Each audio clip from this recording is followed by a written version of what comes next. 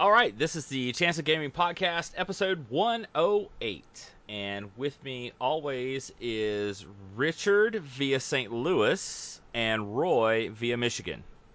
Good evening, everyone. Happy June. Hey, this is Roy from Michigan. Happy June to all of you guys. Okay, yeah, I did get that right. Yes, Richard, St. Louis, which is in... Yes. God, what state is St. Louis in? Are you serious? You got a city It's designation. the gateway to the west. Yeah. St. Louis, Missouri, Right. gateway to the west. We have the coolest national monument in the world. It is cool. Yes, it is. Well, so the town I'm from is Holland, Michigan, which is best known as the hometown of Betsy DeVos. So just take that for what it's worth. Oh, wow. Okay. Okay. All right. So people listening to this podcast in 3 years will say who? Yeah. the heir to the Amway fortune.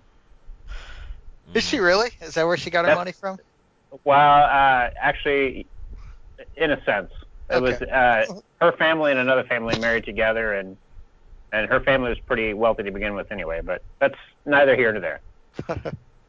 I've only been hit up for Amway once, and it's that was like 2 jobs ago, and I started working, and this guy just kind of approached me, being friendly, and you're friendly because it's like, hey, starting a new job, I'm gonna meet people and be nice and all this stuff, and he was like, hey, how much you paying for bottled water or whatever, and it's like, what? And he ended up giving me this business card. It was business card shaped, but it was a CD-ROM, and you put it into your disk drive, and it would give you this whole Amway spiel. And I was really afraid that it would fly out and embed in my leg. So. Yeah, because don't those have to be balanced? Supposedly it was. I put it in, and it made a weird noise, so I stopped it and ejected it. And then I found out they're like, oh yeah, that's John. We've told him several times, and he'll get in trouble. Because he keeps trying to sell people Amway. Every new person that comes in, he tries to sell them Amway, and I'm like, oh, okay, multi-level marketing scheme. Yes, I'm familiar. Now, you said fly out and embed in your leg. I thought you meant like a symbiont, like it was going to take over your brainwaves and everything. But you meant it was physically going to fly out of there like a ninja star. Right.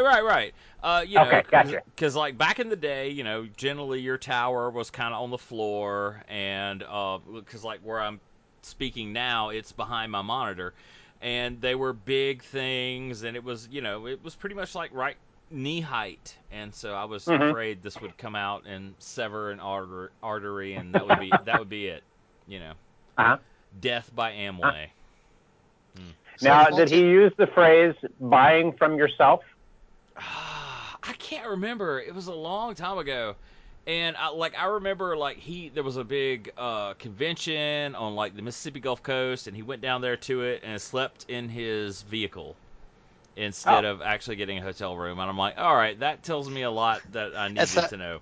That's how you know you made it. Yeah. Living in a van down by the river. Mm-hmm. Down by the coast, yeah. And our water's terrible. Anyway, well, whether you believe it or not, this podcast is all about tabletop gaming. And so we'll get into that. And Amway. Multi-level marketing, the game. Yep. Yeah. I guess don't call it a pyramid scheme. No, it would be engine construction and screw your neighbor. Those would be the mechanics. Right. At the end of the podcast, I'll sell you some steak knives. It'll be a whole thing. So the first thing we usually do is, what are you playing lately?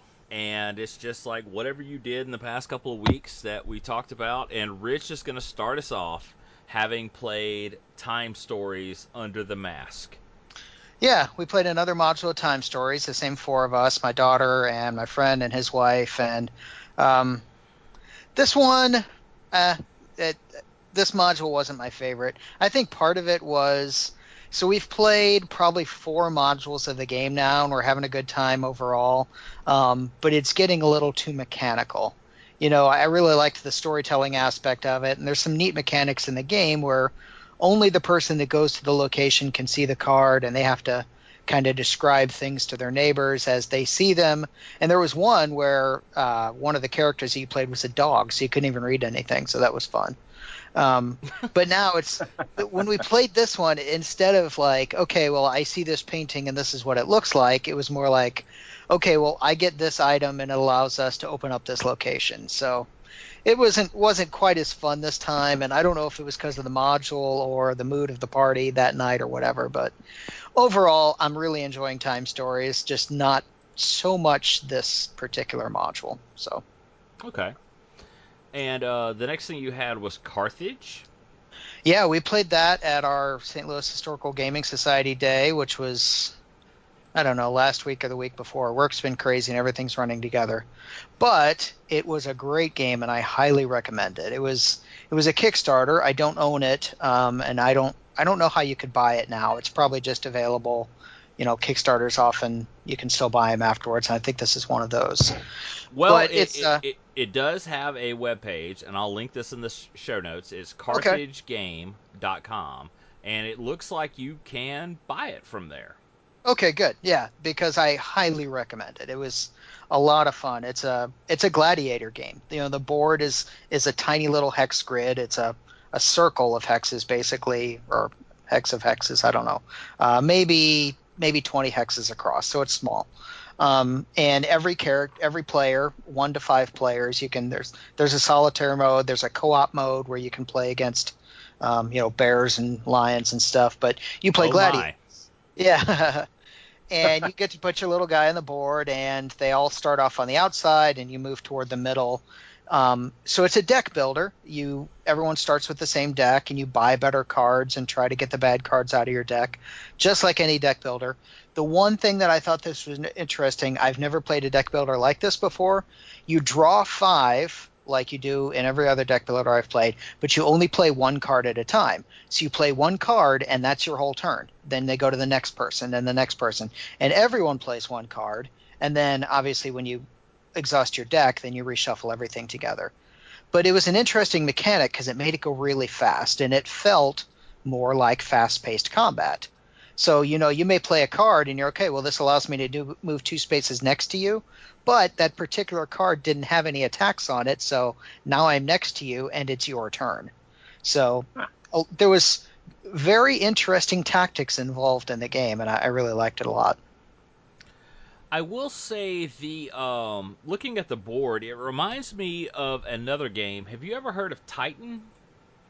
I have not. No. It I want to say it was, and I'm pulling this up. Yeah, I'm stalling, so yeah, be stalled. Okay, yeah, I was right. It was an old Avalon Hill game, and I'll link this in the show notes.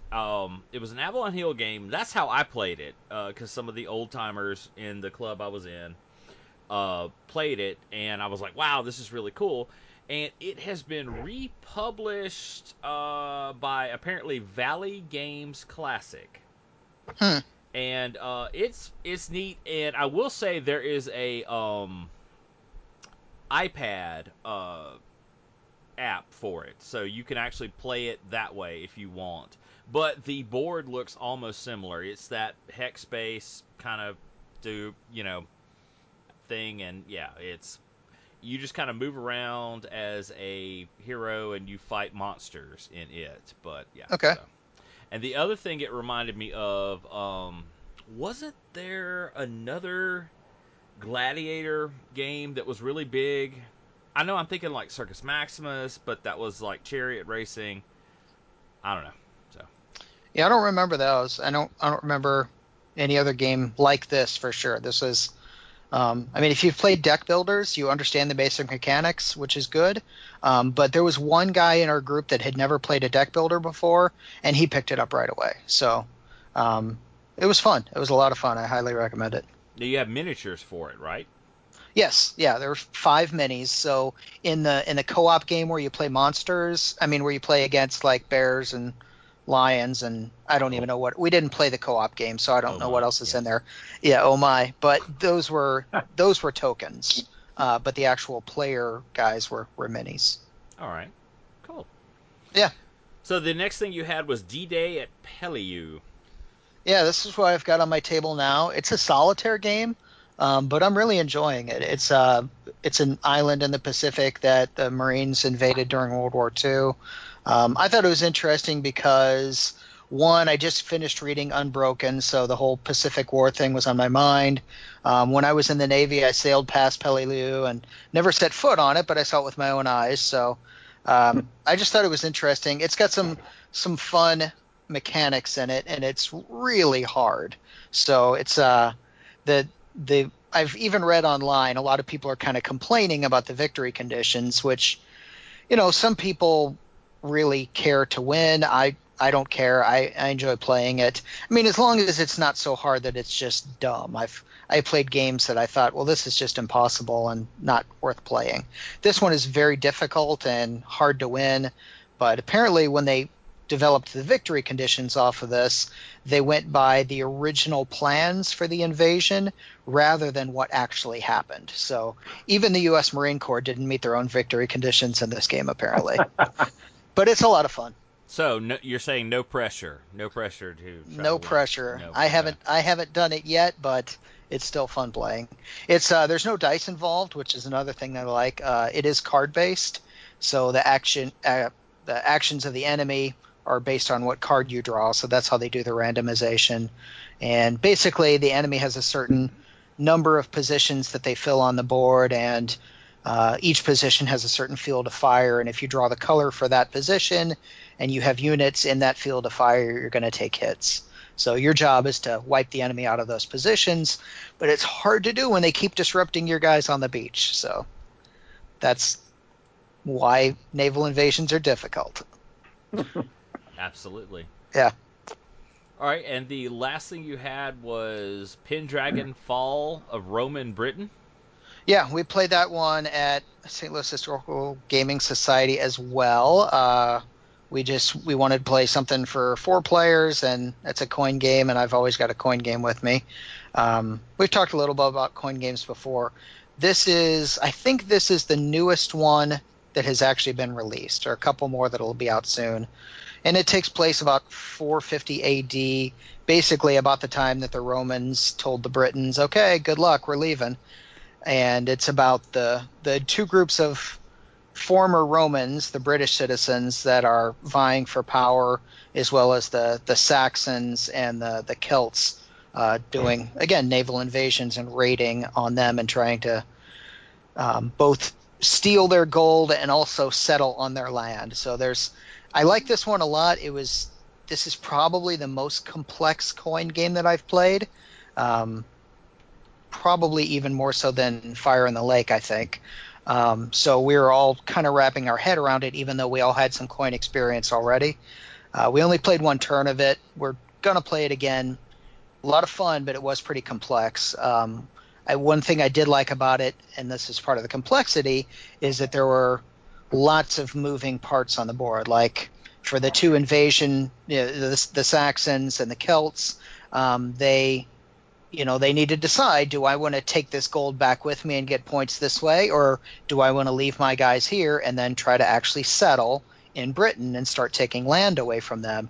And then once you start taking land away from you, I played the Dukes, the Red Romans, then the Red Romans and the Blue Romans can actually at that point start co-opting you and giving you land, but also basically impelling your guys into service and being able to use your warband for their own purposes. So it's very interesting. I liked it a lot. If you like coin games and you don't mind a more complicated one, I would recommend it.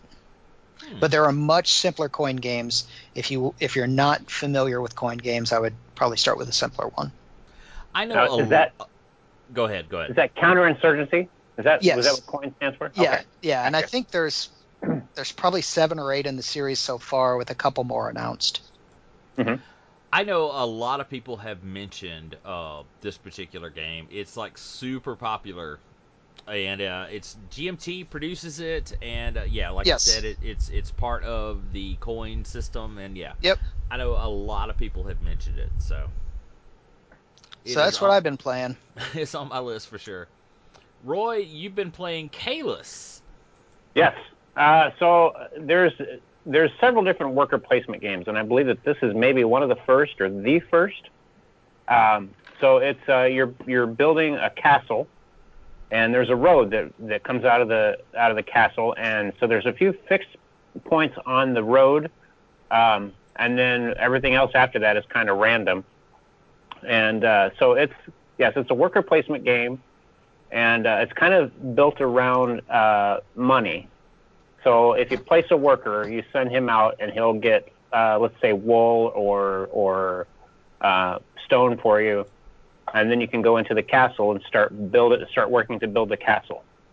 And so if you build enough buildings for the king, then he'll give you a favor, which will get you victory points or money or goods or other stuff.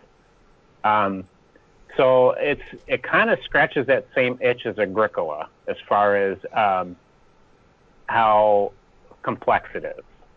Has anybody played Caylus? I know it's been through several different printings. I've not played this one. I've played Agricola. I played Caverna. I played Viticulture, which is similar, but Agricola and Caverna are very similar. I'm familiar with it enough. I remember people talking about it locally. You're right; it is one of the first worker placement games, and so yeah. So yeah, and it's one of those games, just like Agricola, that like there's so much that I need to do, and I don't have the time or the people to do all of it. And with that game, it's money. Like I may have the workers to put out there, but if I can't pay them to be where they need to be, then I can't put them out. Yeah, like food in Agricola or Caverna. Yeah. Yep. So Agricola, and then I haven't been playing that many games here lately, but I got in some more plays of Century Spice Road, which I mentioned before, and that's by Plan B Games, and the game is published in a trilogy. So there's Century Spice Road, Century Eastern Wonders, and the name of the third one escapes me. And they'll be released over the course of 3 years. The second one will be released this year. And I was pleased to see that they're going to be at Dice Tower Con, which I'll be going to at the beginning of July in Orlando.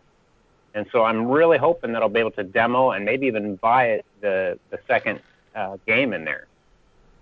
And that's called Century Eastern Wonders. And it's available for pre-order now.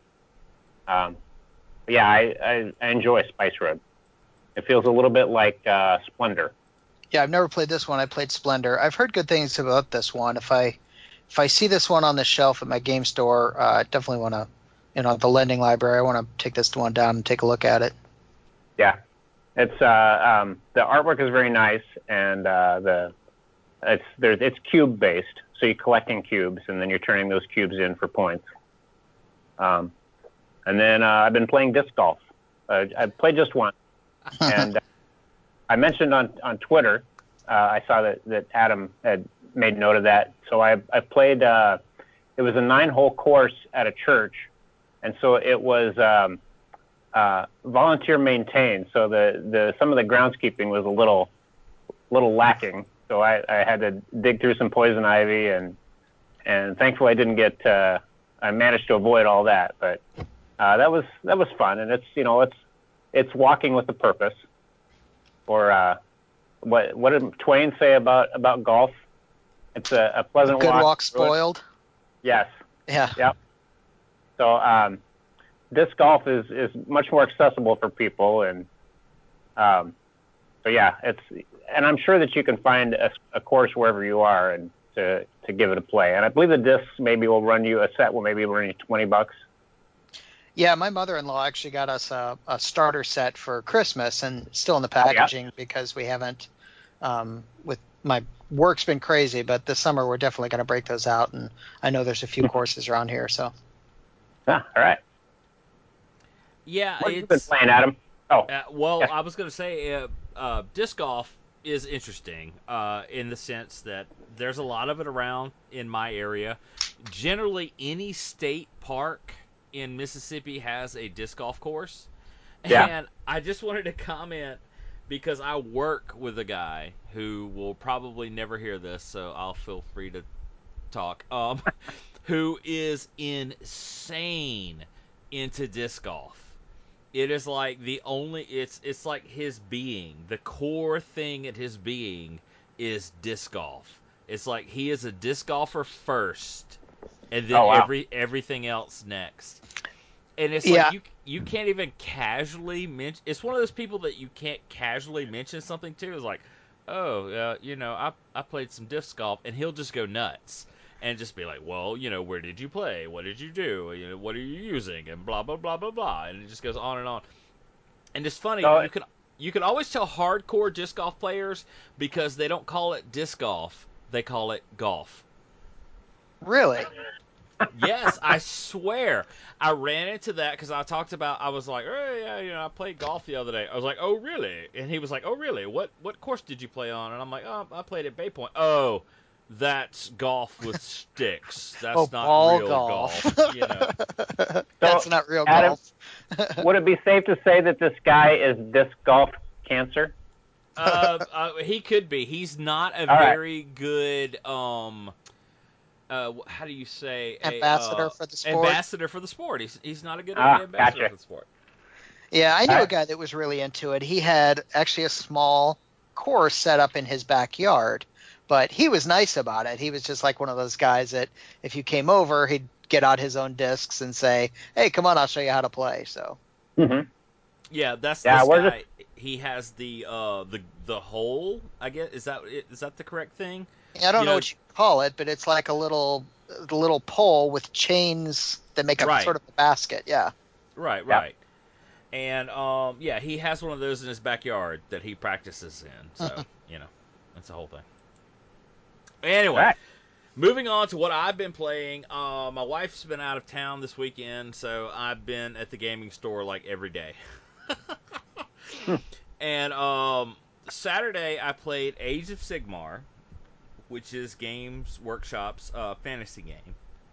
And I finally got my little Kadron overlords with their steampunk ships to out on the table and lost that game.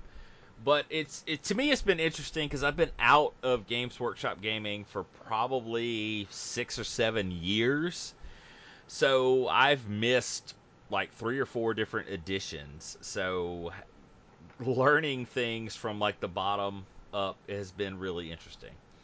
So And did go you ahead. buy back in, or did you borrow something? What'd you do, or I did you did. use old I stuff? did buy back in. Okay. I've always talked about on this that I'm the worst. If something sits around my storage long enough, I'll dump it out on eBay, and then maybe 9 months later, I'll buy it back. Hmm.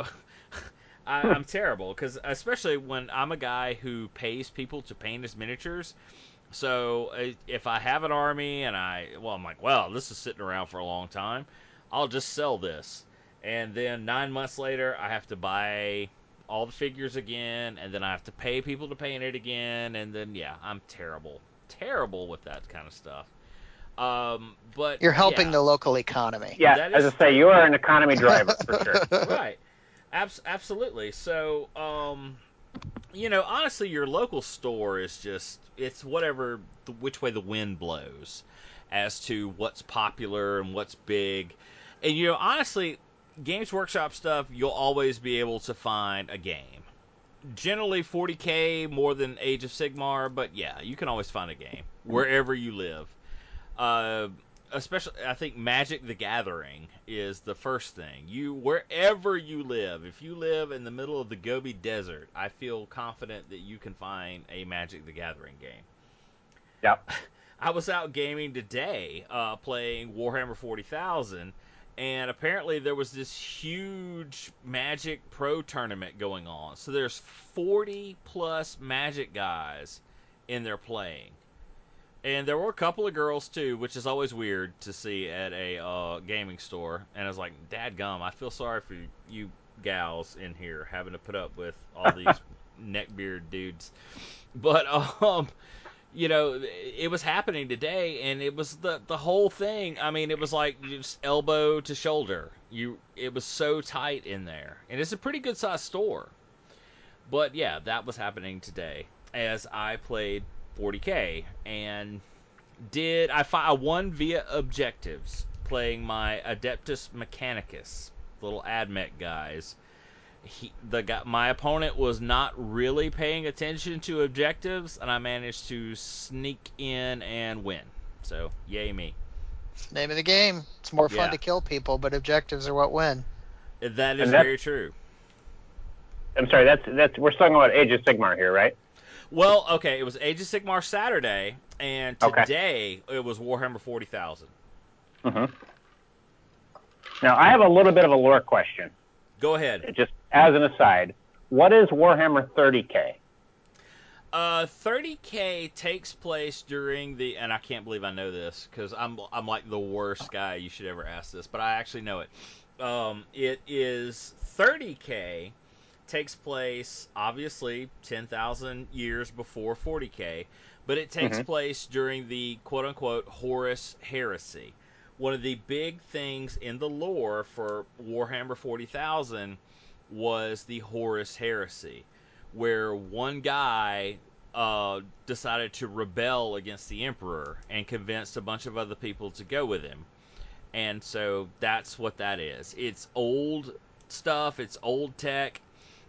The way 40K is a lot of things have been lost. Lots of cool weapons and vehicles and stuff like that have been lost over 10,000 years. But in 30K, it's all right there. Everything you can think of is there. Mm-hmm. It's all brand new and fieldable, and yeah, it's just another way to play the game.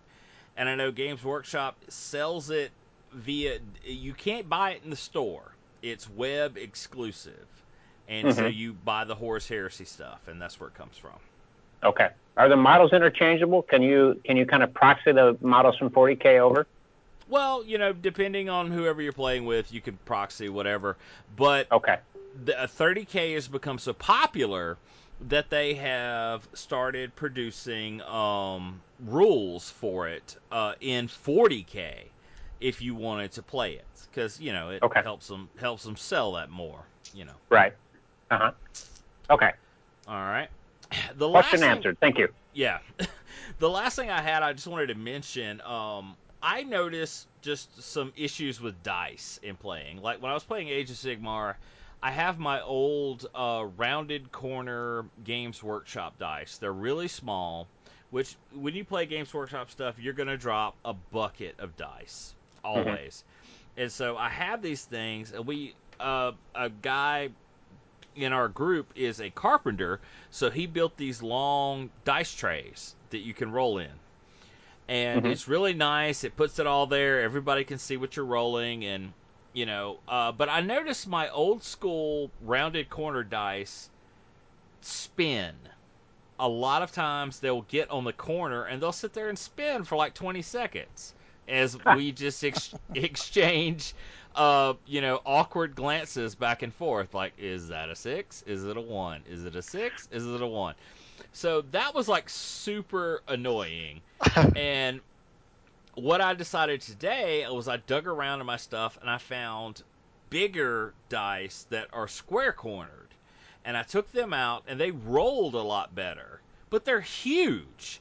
It sounds like, a car wreck when I'm dropping like 30 of them. So I'm actually interested in looking for some small square cornered dice. And I actually went to Chessex.com, which is like, well, if you're going to buy dice, they're the dice Mm-hmm. people. Yeah. And I don't think they have any.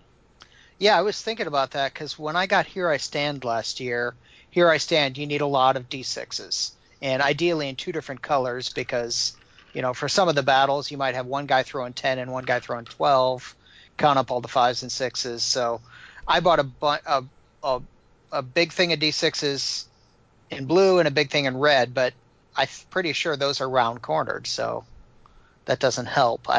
The only really square cornered dice I've seen have been like the nice metal ones. I know I've seen square cornered. It's rare to even see plastic square cornered ones though, or Okay, I got resin it or for you whatever. here. The website you want is Game Science. Okay, Oh, they're the ones yes. that have like the super accurate ones apparently. Yeah. All right, hold on. We're going to talk about game science, and All right. well, I'll tell you why. Is game science features what is the guy's name? Oh, damn it. Oh, okay. Yep, sorry. Game science features Mississippi's own Lou Zaki. He is the guy that is behind game science and those dice, and I actually have some. But my only issue with it is, and I use them for like advanced squad leader or stuff like that. Anything that I had that's basically 2d6, I'll roll with them. Yeah, man, those corners are so sharp, you will literally Yeah. stab yourself. It's like stepping on the Lego. Yes, absolutely. Don't get a D4, you'll kill yourself. But yeah, it's Game Science puts those out, and Lou Zaki is his name, and he's been a staple of the convention scene in Mississippi forever, and he's been making these dice since about '74, and he goes through the whole thing, and I'll link this in the show notes. A link to the website and some YouTube videos where he talks about it. He was at Gen Con as of 2015. Now, I will say, as we record this podcast, GameScience.com will not load. So, don't know what's going on there or whatever. Okay, sorry, Oh, my bad. It just I'd popped say up it's because after. I'm on it. It took 3 tries on my end to get up. And Okay. yeah, they sell a bunch of different stuff, but yeah, they're mainly known for those scientifically proven, random dice. Yeah. And yeah, he's Mississippi owned. I'm pretty sure he still lives on the Gulf Coast. And yeah, I've seen the guy. I can't tell you how many times at various conventions over the years. But yeah, Although I'll I still think they're pretty big, though. Yeah, I think that may be an issue for what I'm looking for, since I'm looking Okay. for like really small. But Yep. we'll see. We'll Uh-huh. see. But yeah, I just had to talk about game science because there isn't much we get in Mississippi, especially gaming related. So just gonna mention that. Anyway, the next segment we have is what's on your radar, where you just kind of stumble upon stuff like, hell yeah, hey, let's talk about that. And the first thing I have on here is the Vampire CCG is coming back. I don't know if you guys are familiar with Vampire the Masquerade, the role playing game. Yeah, we talked about it a few weeks ago, I Vaguely. think. Yeah. Right. It to me, listing this on here, it's important because here in the South, Vampire was huge. And I know I've talked about this before, but I'll just reiterate. Vampire the Masquerade was really, really big down here in the South. It was built around live action role playing, and I mean there were whole bars in New Orleans that were a constant vampire LARP, and so as big as it was, much like everything else in the '90s, they decided to make a CCG. And because to compete with Magic, because hey, who knows who's gonna come out on top? And so they put out this thing. I had a ton of the cards. In fact, I may still have them. I can't even remember what it was called because there was a werewolf one put out by the same company, and there was Vampire: The Eternal Struggle, which was their collectible card game, and it is coming back. It's apparently they're doing these reprints of multiple cards and then coming out with some other stuff. So So I was just gonna go ahead. when they say it's coming back, is it literally just a reprint, or have they updated any rules or anything like that? Do you know? Well, according to the press release from blackchantry.com, and I'll list this in the show notes, they are reprinting a bunch of it and plan on because it was known as Jihad in 1994. It was actually created by Richard Garfield, the guy that created Magic the Gathering. So, I mean, hey, how could you lose? It was this huge role-playing game, and now this card game is created by, Richard Garfield. Surely it will be a success. No, it was not. So it's they're gonna put it back into print and then do additional stuff. They're gonna reprint the old stuff and then do additional stuff. So there you go. And one of the main reasons why I listed this is one of my absolute favorite things as a tabletop gaming geek is listening to people tell their story about what did you sell your Magic cards to buy. And a guy in my local shop famously sold all this. Traded all of his Magic cards to get into this game. And he was like, man, I just want to put a gun to my head when I think about the dollar amount that I made a terrible mistake. Yes, I made a huge mistake. Yes, in the words of Job.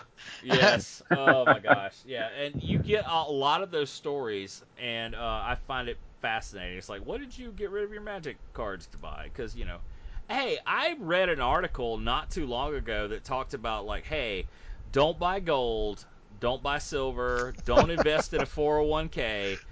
Beanie Babies. Yeah, buy classic Magic cards. Yeah. They're like, they never in the history of Magic have they, been, the bottom fell out of it. Never.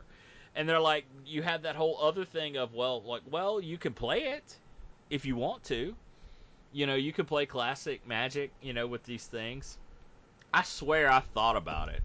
Like, hey, this new set's out. What is the hotness with it? Give me $100 worth of the hotness, and I'll just toss it in a binder and throw it in the back of my closet, and I'll dig it out in 5 years. Yeah. Yeah. November 2013, the Black Lotus sells for $27,302. Holy cow! And I thought AXL was bad. In 2013? Yeah. Yeah, it's got to be more than that now. It's ridiculous. Because that's their main thing is they don't reprint any of the old stuff, and so it just keeps going up in value. Anyway, the next thing I had was Interbellum, an RPG that is up on Kickstarter. And the main reason why I tossed it on here is because I really dig weird World War One. And yeah, this has it. You'll see it in the show notes. It has that awesome artwork look. Come on, gas mask and guns and bad things that are happening. Biplanes are awesome. Yeah, so it's got to be zombies in it, right? Yeah, you would think. Let's see. As of we record this, oh shit, it has 70 hours to go. So depending on how lazy I am, you may be able to kind of get over here and get in on this. If not, just catch it later. I do like the fact that for $15 I can get the PDF, which is really good. That's probably cheaper than it would be on Drive-Thru RPG. So yeah, that kind of thing is worth it to me. Yeah, when I mentioned a couple shows ago, we're playing a Carthoon setting of Dungeons and Dragons, and we've already got the D&D books and everything, but the GM obviously owns the Carthoon book, and the rest of us just bought the PDF because we can flip through it and find what we need, and it's a lot cheaper that way. So, is this a rule set or is it just a setting? What is this? Do you know? Looking at it, it appears to be a complete rule set / setting. Okay. So it does not fit into anything else. So apparently you would just buy this, and then that's what you need to play in this. Yeah. Yeah, that'd be something. I mean, it looks interesting. I can see playing in it. There's a lot. There's some really good generic rule sets out there now that for something that's very niche as far as the setting. If I had players come to me and they said we want to play World War I with magic and zombies, I'd say, okay, let's play Genesis or let's play Cypher, and I'll homebrew that or add this setting in or something like that, rather than actually trying a new rule set for it. I'm getting kind of a side vibe to this too. With the World War I. Yeah, definitely. Yeah. The next thing I had was Solomon Kane, which is coming out as a board game, and I believe it's on Kickstarter, and that's where it's come from. And I'm so soured on Kickstarter. Yeah, I'm not gonna do much with that. But I'm not soured on Kickstarter, but I'm starting to get soured on these board games with minis. There are 1,000 of them out there, and they all kind of look the same to me now. that's true. I don't know. For me, it's like I want my board games to have just counters, and I want my miniature games to have miniatures. I'm not interested in cross pollinating. That's just me. Yeah, it's not even that so much for me. It's just that, I don't know, glancing at this looks like a lot of other games that have come out recently, and most have been a Kickstarter. And maybe it's just another one of those things like we've talked about that there's somebody out there that hears Solomon Kane and is writing the check before they know anything else about it. But there's a lot of these out there now that kind of look the same. I mean, this looks like even, Kingdom Death Monster or any number of those.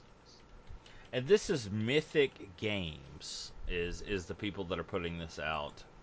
So that what French company, if I remember Yeah, correctly. I'm trying to remember what else they've done. I know I've seen their name do some other stuff. So Oh, they're the people that did Joan of Arc, and Pantheon is the okay, Mythic Battles. Yeah, yeah, and yeah. isn't So Joan of Arc another minis on a board game Kickstarter?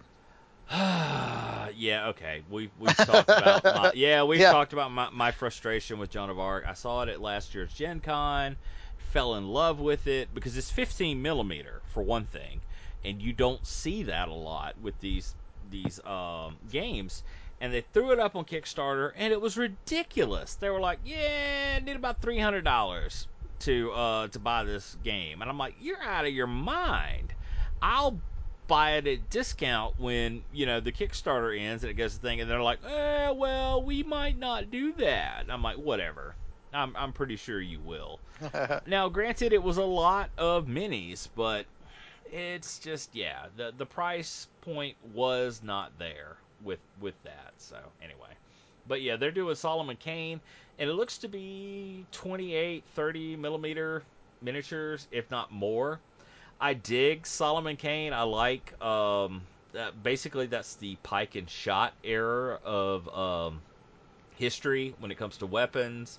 He's this guy that you know doesn't take shit off people, and he has a flintlock pistol and a sword, and yeah, so I dig that. But yeah, I'm not interested in kickstarting it.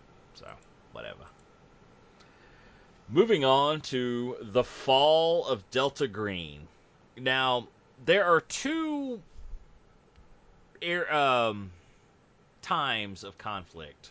Is that times? Eras of conflict that are really, really horrible for people as just in general. I know they all were, but I mean, damn! If you've read anything about World War One, it was utter hell, you utter just mean utter for hell. humanity in general, Yes, like just the from people fighting the wars. especially the soldiers. Yeah, There's a great book. I'll link this in the show notes. Called "Eye Deep in Hell," which is a German soldier's biography of World War One. But what always comes to mind after World War One is Vietnam, because it's an American thing, and we dealt with a lot of casualties and stuff like that. So we talked about weird World War One. This is weird Vietnam, Weird. which I don't think there's a lot of out there. no, I have never seen a Vietnam Cthulhu crossover before. And and that's what that is. This is the fall of Delta Green, and it's put out by Pellegrin Press, who do a lot of other Cthulhu stuff. They do Gumshoe and some other stuff. They have some 13th Age and etc. and Dying Earth and some other stuff. They're well known. They've got a lot of stuff out there. So I just thought this was cool, and it's an original idea, and I just thought I'd mention it. So moving on, Interesting. I guess I should have thrown this up right under the vampire thing because I have friends locally that talked about how they traded their magic cards for the Star Wars card game. Now, Apparently, that one go just ahead. recently got ended, didn't it? Didn't they recently kill that game? I mean, obviously the people are still going to play it, but I think that one officially ended recently. I don't know. That would be their current one. I think is Destiny. No, Is not what it is. Destiny. Destiny is fairly new. I think it's maybe Star Wars LCG just ended. Maybe. What I have here is the people that are still playing the CCG, which is the Star Wars customizable card game. So that's got to be an old one then. Yeah, this is just an article about people still playing this. I can't believe it. It's so just the fact that they're doing tournaments and stuff like that, and yeah, I mean nobody has put this stuff out in forever. And here you go. Here's a bunch of people still playing the game. It's enough that they even like stream out matches and stuff like that. So I found it fascinating enough that I just toss it on here. Apparently they're doing new cards as well to it, which I'm assuming is they're not using official artwork or Yeah, anything. fan made. Uh, yeah, it has to be. But yeah, the rule book is 158 pages, Holy and yeah, cow! yeah, I know. I couldn't believe that either. I have some pretty heavy war games. There are a lot less than 158-page rule books. I know. It makes me look over here at my ASL rule book, but yeah. That one's more I than 158. I'm yeah, I know it is, but yeah, I'm just fascinated by just people that are like, you know what? I love this game so damn much. I am going to just play it. I don't care if it's officially supported or whatever. I don't think I've ever been that passionate about a game. I don't know. I guess if they killed BattleTech or something, I might be like, oh man, yeah, I'm still playing this. Anybody want a game? Anybody? Somebody?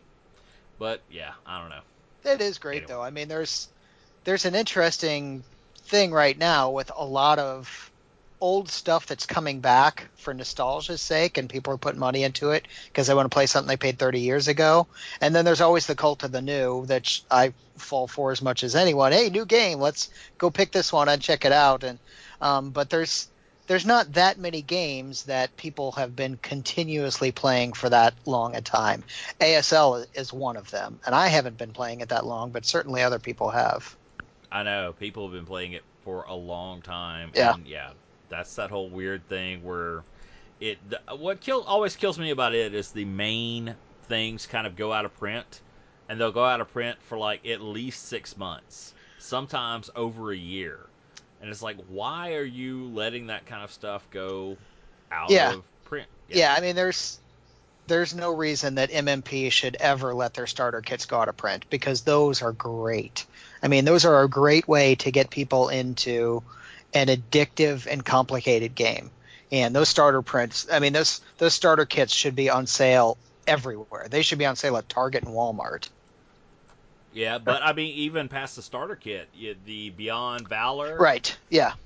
Yeah, I know. Yanks, I was and yeah, I just saw someone on Reddit saying they couldn't find a copy of it, and I even sent him a PM and said there's a copy at my local gaming store. I'll pick it up for you and ship it to you if you want. But he never responded. But yeah, that's what I hear. And I mean, personally, I'm waiting for the Pacific. There's going to be a Pacific starter kit coming out later this year that I'll pick up, but the Pacific module I really want to get. I mean, that's going to be an insta buy when they announce that that's going back in print.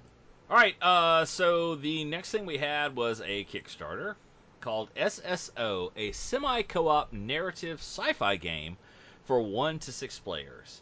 And I was initially attracted to the artwork for this. I kind of just like the idea of, like, you end up on the ship where something's gone wrong and there's nobody there.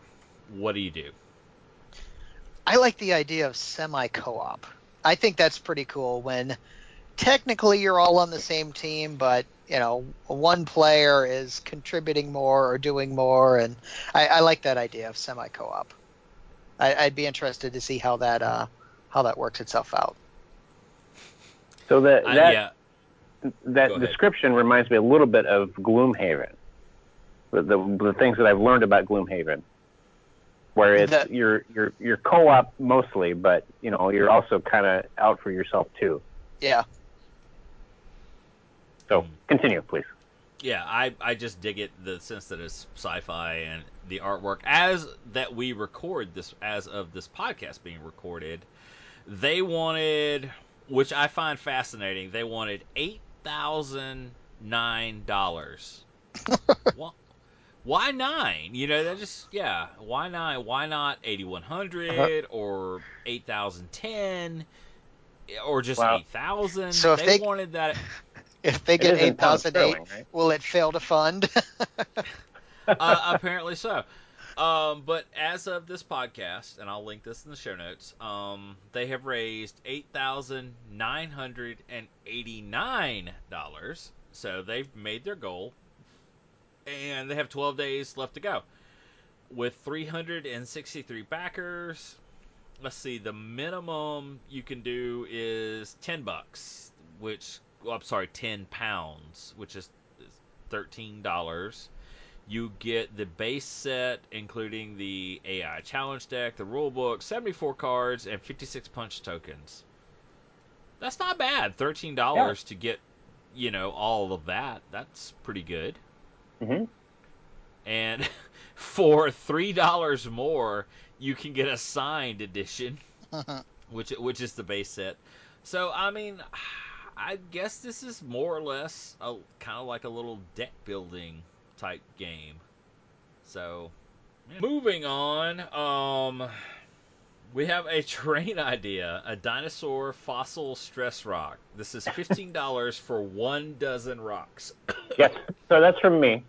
So my daughter, maybe she went to the dentist or something, but she came home with this little. It's a foam rock, and it's 1.5 inches tall, and it's 2.5 inches wide and about 4 inches long, and it's got a little dinosaur on one side. It's flat, so you can set it on the table, and it makes a nice little terrain piece.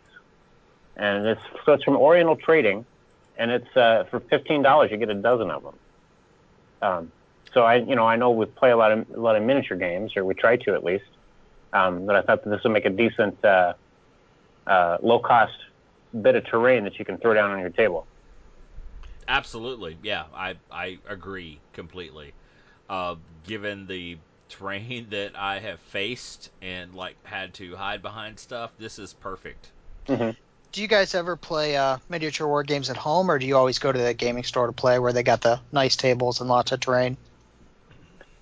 I do a little bit of both. I like to go to a store and do it, but I end up at home too. Yeah, if I play at home, terrain is going to be shoe boxes and books and stuff like that, upside down cups. Box of Pop-Tarts.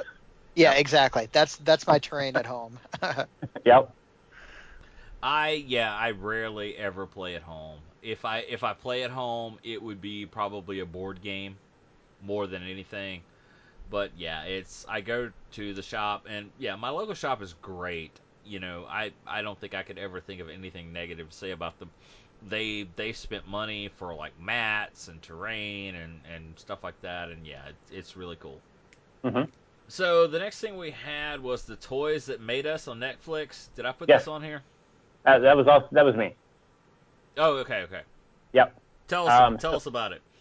So we're into the second season now, and I believe there's maybe 16 episodes, and each one focuses on a different toy from the 80s or the 90s or whatever. So they have one on Star Wars toys, and they break down the whole history of Star Wars toys, the whole history of Legos, and all of it. So it's actually it's in the first season, but they have put out the second half of the first season. Oh, okay. And the first season so far is eight episodes, and the only reason I know this is because I had a friend that watched it and got all mad. I'm sorry, the first part of the first season, back before we just got this new second half. and got all mad about it. It's like, well, how can they not do a Transformers episode or blah blah blah blah blah? And I'm like, well, if you listen to the intro, it says an eight part documentary series. Da, da, da, da. And so yeah, that's how. Well, so I want them to do one on D&D because I think there's a lot of history there too. But I don't know if that's probably not going to happen. We'll see. That would be really, really cool, and you would think as popular as it is, with like Stranger Things and stuff like that, kind of bringing it into the national conscious. That you would think. Yep. But now I watched the Barbie episode of this show, and there's one scene where there's this woman that's she was a former president of Mattel, and behind her there is a chair that is just, every time I look at it, it's totally unsettling. It's like a naked woman molded into a chair. I know exactly what you're talking about. Okay. Because it drew my attention as well. I was like, what the fuck is that? It's so weird. And apparently it garnered so much attention that on their Facebook page, they did a little infographic about it. It's actually a piece of art or something. It's called something, and apparently it cost a bunch of money, and so there you go. It looks like somebody skinned a human and like draped it over a chair.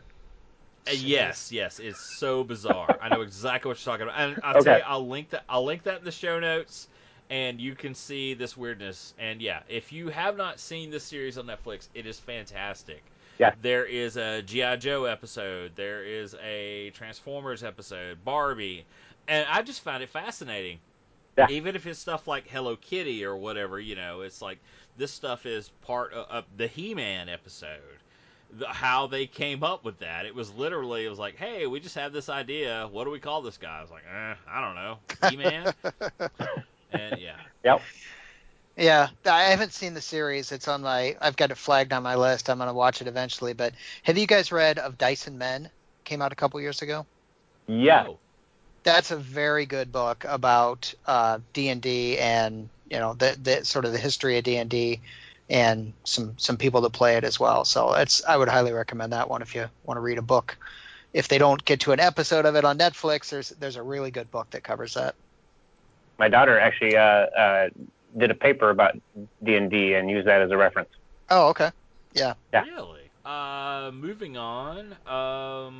Dice Dungeon. What is that? So I just saw this as we were looking back and forth on Board Game Geek. So this is a Kickstarter with 6 days to go. It is totally funded, and it kind of looks a little bit like Connect 4. So there's a vertical grid that you stick dice into, and the dice are customized, or they're custom dice.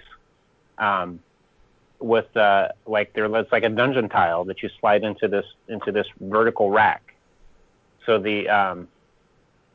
and again, I don't know that much about it. It looks like it's wooden dice that slide into a wooden rack, and it's a 2-player game, and you slide them into this in there, and you make a dungeon. And apparently, the dice that your opponent slides in will affect you, and then the dice that you slide in will affect your opponent, and you're trying to get through the dungeon. So it looks cute, and there's a lot of die cut, like laser cut components to it. So anyway, Dice Dungeon looked interesting to me.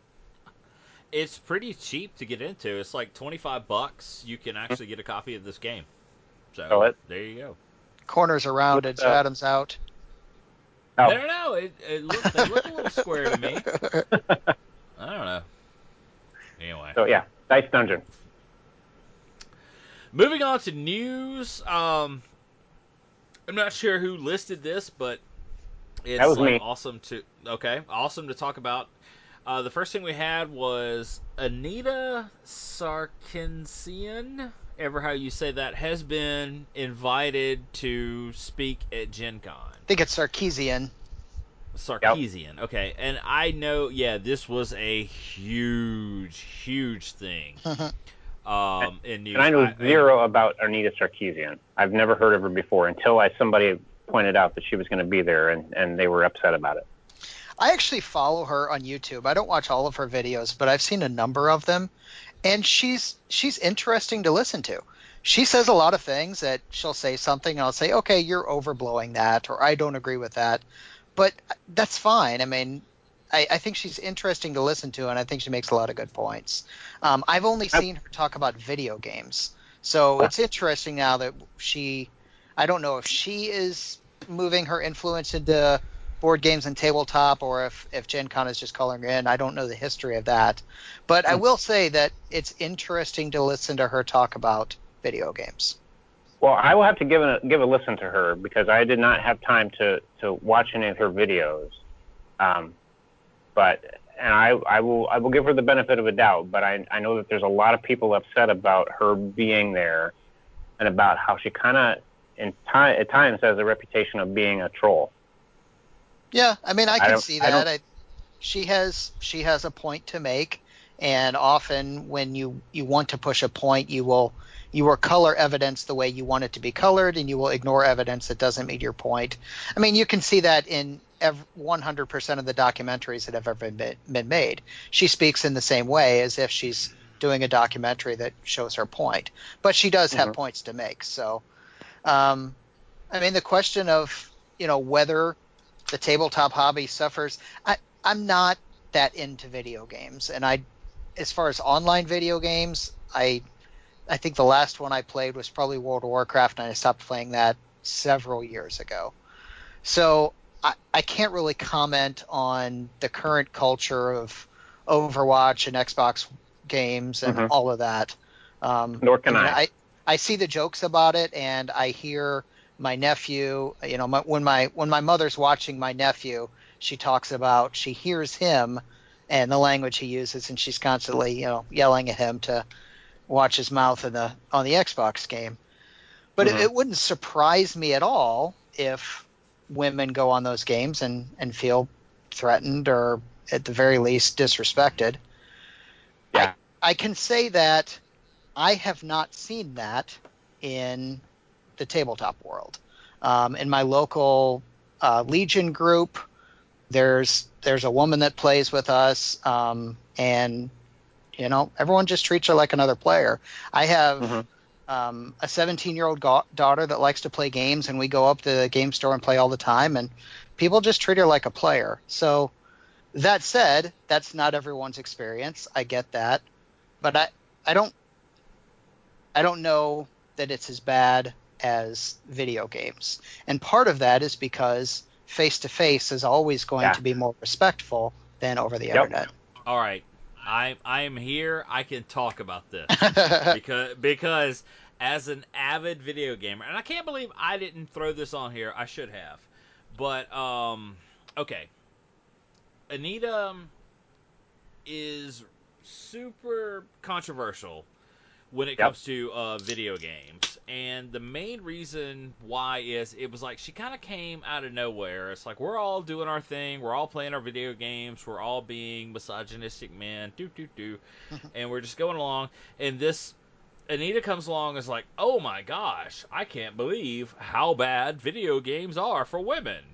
And what I'm gonna need is like $30,000 or whatever it is to buy a bunch of video games and write about them.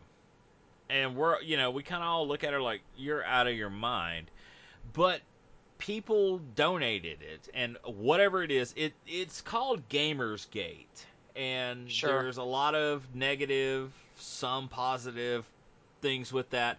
And so if you search Gamersgate, this is the whole thing. It So, exploded on Reddit about maybe a oh, year and a half or 2 years absolutely. ago. Yeah. It was Mhm. insane. It just utterly insane. So she came into the scene and was like, "This is bad. Give me money." And people gave her money, and she kind of disappeared for a few months, and then came back and started releasing these little things about what she figured out. She even took a picture of the 50 or 60 games that she bought and decided to do a whole thing about it. And it was all about how men bad, women good, or whatever.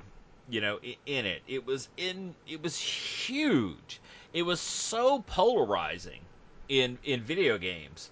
Although I will say the majority, I'm going to go out on a limb here and say the majority of people did not agree with her because they're He-Man woman haters or whatever. I don't know. She made a couple of good points, but I personally thought that I'm like, oh, you're kind of reaching when you're saying this or that or whatever. So she just to say she's a very controversial character. And to actually come in to, to be at Gen Con, yeah, it's a thing. This is, yeah, Eric Bischoff said controversy creates cash, and this may be true. I'm very curious to see how she is. How do you say? How they respond to her. Like, Mm-hmm. is she going to give a talk? How is the audience going to act? And that kind of stuff. It's a pretty big deal that she's there. And yeah, I don't know. Unfortunately, I will not be at this year, and I'm very curious to see how people react to her. When it comes to tabletop gaming, I will say I have talked to a store owner recently, without naming said store owner, and he was like, we just can't hire women here. And the reason why is people, it's not that bad in the sense that people are sexually harassing them or whatever, but they just come up to them and talk to them constantly. So they can't actually do their job. It is too distracting to have them here. And that was from a store owner, to hear that. It's like, I can't do it. It's like, we had one, and all it is are these, dudes that just come up and they're just like, hey, baby, what you doing? So is that on the store owner, or is that on just the creepy dudes? I would argue that it's not on the store owner. He's Well, no. I mean, the reality is, yeah, it's on the creepy dudes, but I don't understand, like, and it's wrong. It is mm-hmm. absolutely wrong, and that's not anything I'm defending. But it's, how do you defend against that? It's like when a store owner is like, I cannot hire women because of these fuckers that come in here and they're just, yeah, Mm-hmm. they're creepy. All they want to do is talk to this chick, and she can't do her job. So Well, yeah, then I don't maybe know you how get you. that guy out of your store and you don't let Yeah, him back in. I mean, that's what it comes down to. And this is, I mean, if the guy is, it doesn't matter what he's doing. If he's annoying your clerk and stopping your clerk, him or her, from working, he needs to leave the store. If he smells bad and he's bothering the other customers, you get him out of your store. I mean, Mm-hmm. we've talked about this guy. We've talked about gaming cancer. This is one of his versions. Yeah, you're right. You are absolutely right. So And maybe yeah, it's on the store owner to put that on Front Street, saying, "Hey, we're all here to play," and yeah, being a so creep it's is like, not going to be tolerated. she doesn't want you. Fuck off. Yeah, yeah. She's not interested in you. Which I think today at the Magic thing. Okay, the main place you will see women are at Magic stuff. There were, I think, two, and it's like, oh, I saw them, and I'm like, I was like, oh my gosh, you All poor boobs. young, you poor young lady. I hope you have a good time today. Yep. I mean, I can't imagine having to go in there and being like, oh my god, I just want to play, I just want to be competitive and whatever. Not have some asshole is like, be like, hey baby, Well, but then if she whatever. beats a guy, then she's got that to contend with too. That You're absolutely right. Yeah, I that I is beat the that is guy, smart and of now her. I've made him feel like less of a person or less of a man. Yeah, I think it just Where it's goes like, with oh, age too. Younger guys are a lot yeah, more sensitive to that sort of thing. Yeah, yeah. It's age, it's experience. I think anytime the the more the more you see in the world. I mean, if you're 20 years old, you haven't had a lot of workplace experience. And if you're 30 or 40 or 50 years old, you've worked with enough women, even if you were forced to do so, that you kind of start to realize, hey, they're people and I can treat them like people. Yeah. Whereas a 20-year-old might not have that same experience. So, Well, but kick them out of the store. That's that whole argument with geeks are not socially adept and blah blah blah, and it's awful. But you're right; it's on the owner to throw the people out and just deal with it. Moving on. Speaking of controversy, this thing has been super fucking controversial this week or the past couple of weeks. Games Workshop, in its infinite wisdom, has decided to do a line of books for kids called Warhammer Adventures. So they'll be in the fantasy realm of Age of Sigmar and 40K.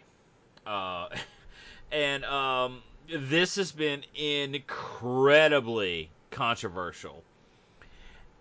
The main reason why is it's like grognards and they're not just the older people in the group. They're like, oh yeah, I don't want my hobby dumbed down to be kid friendly and blah blah blah blah blah, and I get that, but the reality is looking at this objectively, there is nothing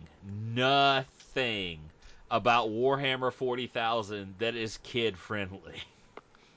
So I totally understand that. It really is, because there's some horrible, horrible things that happen in Warhammer 40,000.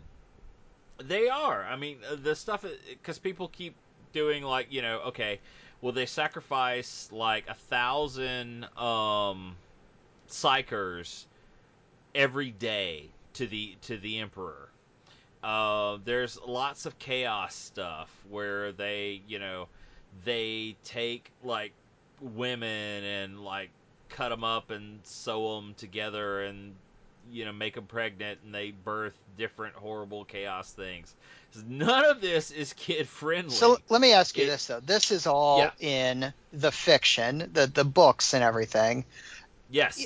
If you could play the game and never know any of this, right?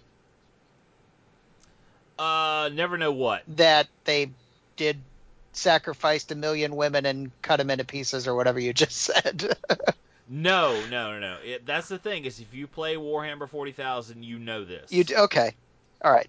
Yeah, I don't play 40K, so I didn't know that. So you can't get away from okay. it. It's there. It's in the rule book. It's in your codexes. It's all there. Huh. Warhammer 40,000 is not a place I want to live. Ever. It's bad.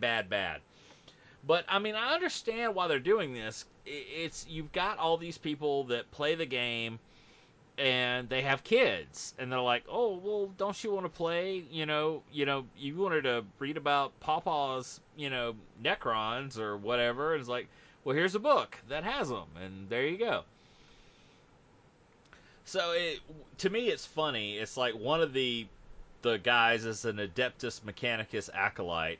He's missing his right arm. For the love of God, we cut off this kid's arm and put a robot arm. Why? Because we can. It's a thing. It's like that's what we do. We chopped off his arm and put a robot arm on there. So this is what happens when you don't eat your vegetables. Yes, he didn't eat his carrots, and we cut off his arm. And now he's back for vengeance. Yeah, this happened. That's another thing. It's like, what are the people that play like orcs or chaos or anything like that? It's like, no, you can't have a kid's book because that's not even remotely friendly. So whatever. There you go. It's insane. And in fact, I'll link the Penny Arcade comic on it, where he's like, I'm trying to make Warhammer 40K books for kids. I feel like trying to make Warhammer 40K books for kids might be very tricky. I have to be honest with you. Until I saw this announcement, it had never occurred to me that this universe even contained children. They have to find whatever the heart of the setting is, blah, blah, blah. The good guys in Warhammer 40k are a theocratic cult that has been engaged in a millennia-long conquest of galactic genocide. And those are the good Yeah. guys. Yeah, and those are the good guys. So, yeah. So there you go. Anyway, moving on. This thing a friend of mine sent me, and this is for Lincoln's War. Are you guys familiar with that game I at all? yeah, I was aware that it was coming out. It looked interesting to me. I'm a little disappointed seeing this story that we're about to talk about. So, because the game itself looked interesting to me. Part of what's disappointing for me as well is that Worthington Publishing is getting pulled into this as well. Although it seems like it's the other company that was it PSC that's sort of causing the trouble.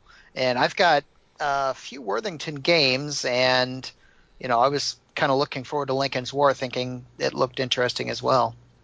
What we're talking about here is Lincoln's War from PCS/Worthington Games. Does not have, or doesn't look like it will have, a Vassal module.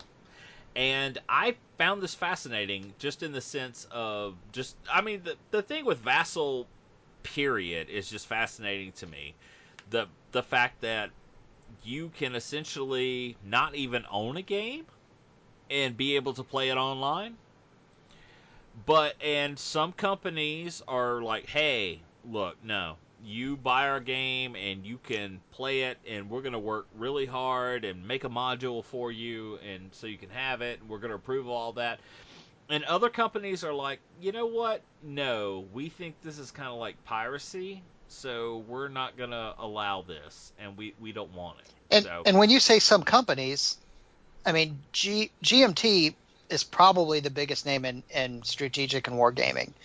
95% of GMT games, that's a made up number, but it's a big percentage, have a Vassal module, and you can download the full rules off of the internet, off of GMT's yes, website.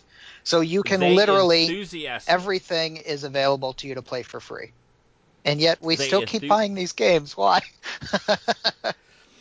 they enthusiastically support Yeah. it. So yeah, it's the whole thing. And apparently, with this particular company, they're kind of like, no. I was surprised that there were actual companies that were like, no, you can't do it, and that is Avalanche Press and Grigling, which I didn't even know was a thing. And I was very surprised that like Avalanche Press, was against Vassal, but whatever. I mean, I understand, just in the sense of if I give you a downloadable rulebook and then you turn around and do the Vassal stuff, you can basically play the game for free. But I mean, a Vassal's big. I mean, that it's just kind of a thing. When you have this niche wargaming, thing, it's you may like me, you have trouble finding opponents, Hmm. so you look to Vassal. And I've often thought about that, like, okay, well, I own this game, so I want to play it via Vassal. Should I even open it? What if I just leave it sealed so I can, predict the value of it? And then people are like, no, no, you need to open it up to get the materials to be able to play it online and blah, blah, blah. Yeah, I love Vassal. Once I've got a big project at work that's going to be concluding this month, and that's one of the things I thought about starting up after the project ends, as an addition to my hobby of playing games, is learning how to create Vassal modules. Just because I've got some programming background, and I thought it looked interesting, and there are a few games that don't have them. We talked earlier of this D-Day at Peleliu. I was thinking, man, that'd be a fun one because there is no Vassal module for that one, and I thought that would be a great one to just have on the laptop and be able to play a solitaire game on Vassal. So, I don't think. What do you? I mean, Roy, have you played any Vassal stuff? No, I have the app, but I haven't done anything with it. Yeah, I haven't spent time with it, but I know you Okay. guys talk about it a lot. Yeah, and I don't play it anywhere near where I should, but there you go. So interesting. So moving on, we have Red Alert Space Fleet Warfare. What initially attracted me to this is Richard Borg, and this is a Command and Colors science fiction game, and it's put out by PSC. It's the PSC same company we Games. just talked about with Lincoln. Yeah. Yeah, so I thought this was interesting. Command and Colors. Have you guys played Command and Colors at all? Yes. Okay. It's fantastic. How does that stack up against Memoir 44? It's the same basic it system. is.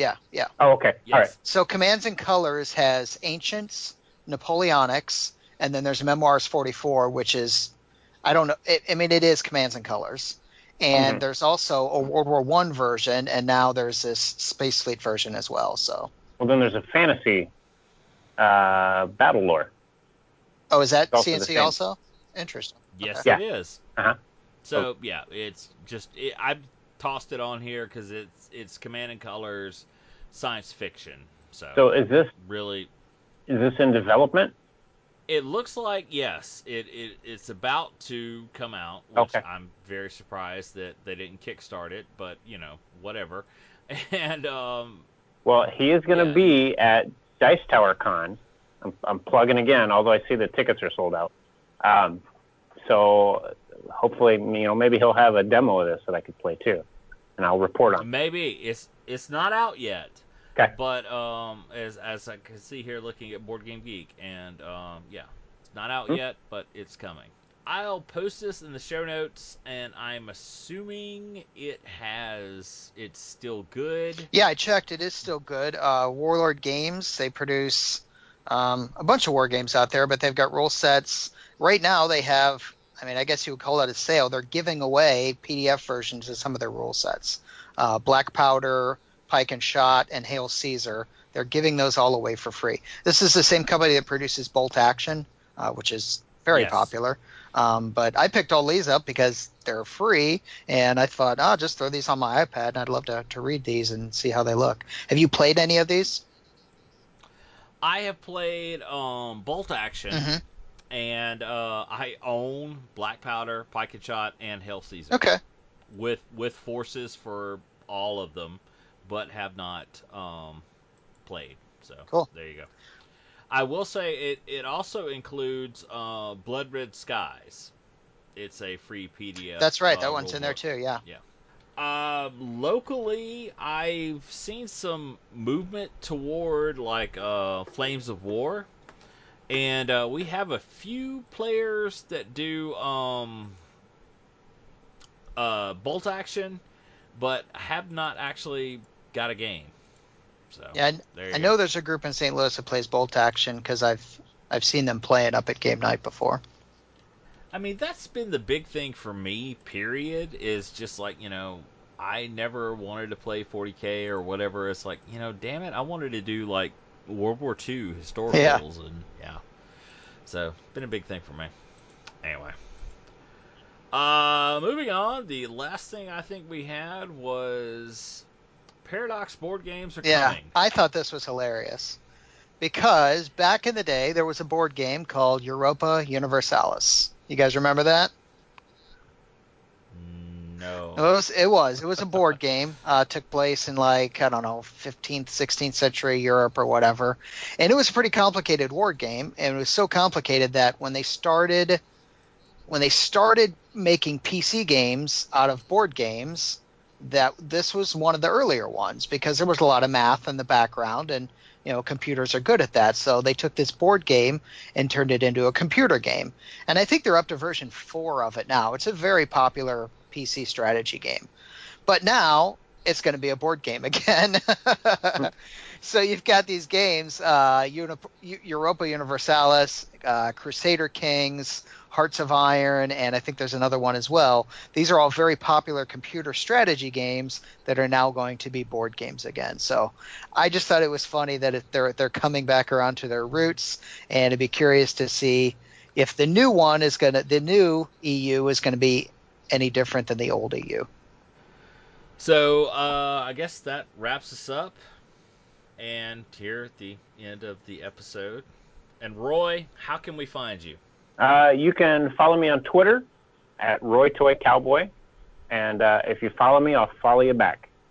And yeah, that's about it. I'm going to go to Dice Tower Con, and that'll be the beginning of July in Orlando, Florida. The tickets are sold out, so if you already have a ticket, look me up or find me on Twitter, and we can meet up and play some games. All right.